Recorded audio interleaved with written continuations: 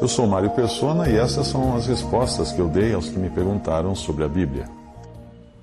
Depois de ler o texto que eu escrevi respondendo a uma pessoa que perguntou se Davi e Jonatas eram homossexuais, se o amor de que fala que existia entre eles na Bíblia seria um amor homossexual. Você escreveu, depois de ler aquele texto, o seguinte, você perguntou o seguinte: e os beijos de Davi em Jonatas relatados na Bíblia? Você não disse nada a respeito. Ou será que esses beijos eram também fictícios?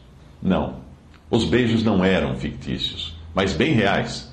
Porém, a interpretação desses beijos é que pode ser equivocada, tanto por homossexuais como por homofóbicos.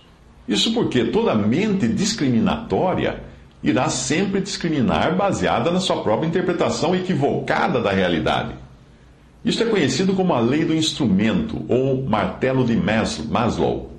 Em um artigo de 1966, na The Psychology of Science, Abraham Maslow escreveu: se a única ferramenta que você tem é um martelo, você será tentado a tratar tudo como se fosse prego.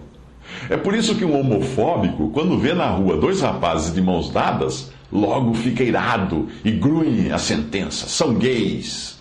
Do mesmo modo, um homossexual que veja a mesma cena pode se alegrar e comentar com um sorriso no rosto: são gays.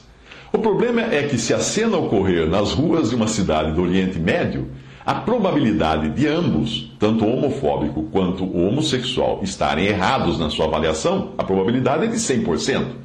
Porque lá amigos, sejam homens ou mulheres, andam de mãos dadas nas ruas. Você vai passear pelas ruas do Cairo, no Egito, você vai encontrar homens barbados caminhando pelas calçadas de mão dada. Vai falar para eles, se não é... Outro dia eu vi uma notícia de um pai que foi espancado por um homofóbico depois de abraçar o seu filho adulto numa festa agropecuária. O sujeito homofóbico, cuja mente doentia, nem sequer pensou na possibilidade de ser um abraço entre pai e filho. Ele logo interpretou aquilo pelas lentes burras da sua discriminação e deu o veredito: só podem ser gays. O pai foi espancado e perdeu um pedaço da orelha por aquele maluco. Sabe qual a diferença entre aquele homofóbico e você, que escreveu para mim? Ao querer interpretar o relacionamento entre Davi e Jonatas com base nos beijos que eles trocaram, você usou das mesmas lentes discriminatórias daquele homofóbico. E você declarou: Davi e Jonatas eram gays. Discriminação é discriminação. Não importa de que lado ela venha. É por isso que eu temo que as leis que estão sendo criadas para proteger homossexuais da discriminação, e especialmente da violência, criarão também uma nova onda de caça às bruxas, na qual os partidários desse estilo de vida passarão a enxergar qualquer opinião contrária como homofóbica e passível de castigo legal. Então, antes que você me processe, eu quero deixar claro que eu adoto a mesma visão que o Senhor Jesus adotava quando andou aqui, sempre cercado pelos discriminados pela sociedade. Ele sempre deixou claro que amava o pecador e odiava o pecado. Por isso eu amo o homossexual, porém eu rejeito o homossexualismo, do mesmo modo como eu amo o fumante e detesto o fumo.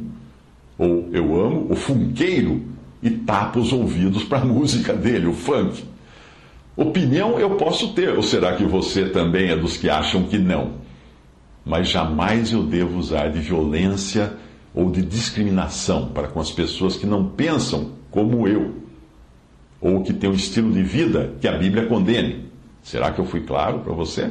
Vamos ao versículo que você mencionou, de 1 Samuel 20:41. Depois que o menino se foi, Davi saiu do lado sul da pedra e inclinou-se 3 vezes perante Jonatas, com o rosto no chão. Então despediram-se beijando um ao outro e chorando. Davi chorou ainda mais do que Jonatas. Se você conhecesse a Bíblia e os usos e costumes do Oriente Médio e de outros países, saberia que o beijo sempre foi uma prova de amor e afeto, independente do sexo das pessoas envolvidas no beijo. É preciso ter uma mente distorcida para enxergar qualquer coisa no beijo entre Davi e Jonatas que não fosse apenas amizade e afeição.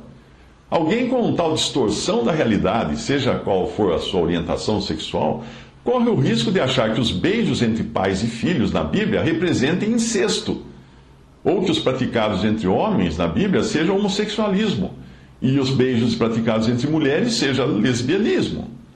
E então que a ordem dada várias vezes no Novo Testamento para que os cristãos se beijassem sempre que fizessem uma saudação, significaria que o homossexualismo estaria sendo aconselhado pelos apóstolos. Será que você não percebeu que essa sua propensão a enxergar além do que está no texto bíblico é a mesma propensão daqueles homofóbicos que agrediram um pai que abraçou seu filho adulto em público por achar que eles eram homossexuais? Homofóbicos também veem homossexualidade em tudo, o que não é muito diferente da sua maneira de enxergar o texto bíblico.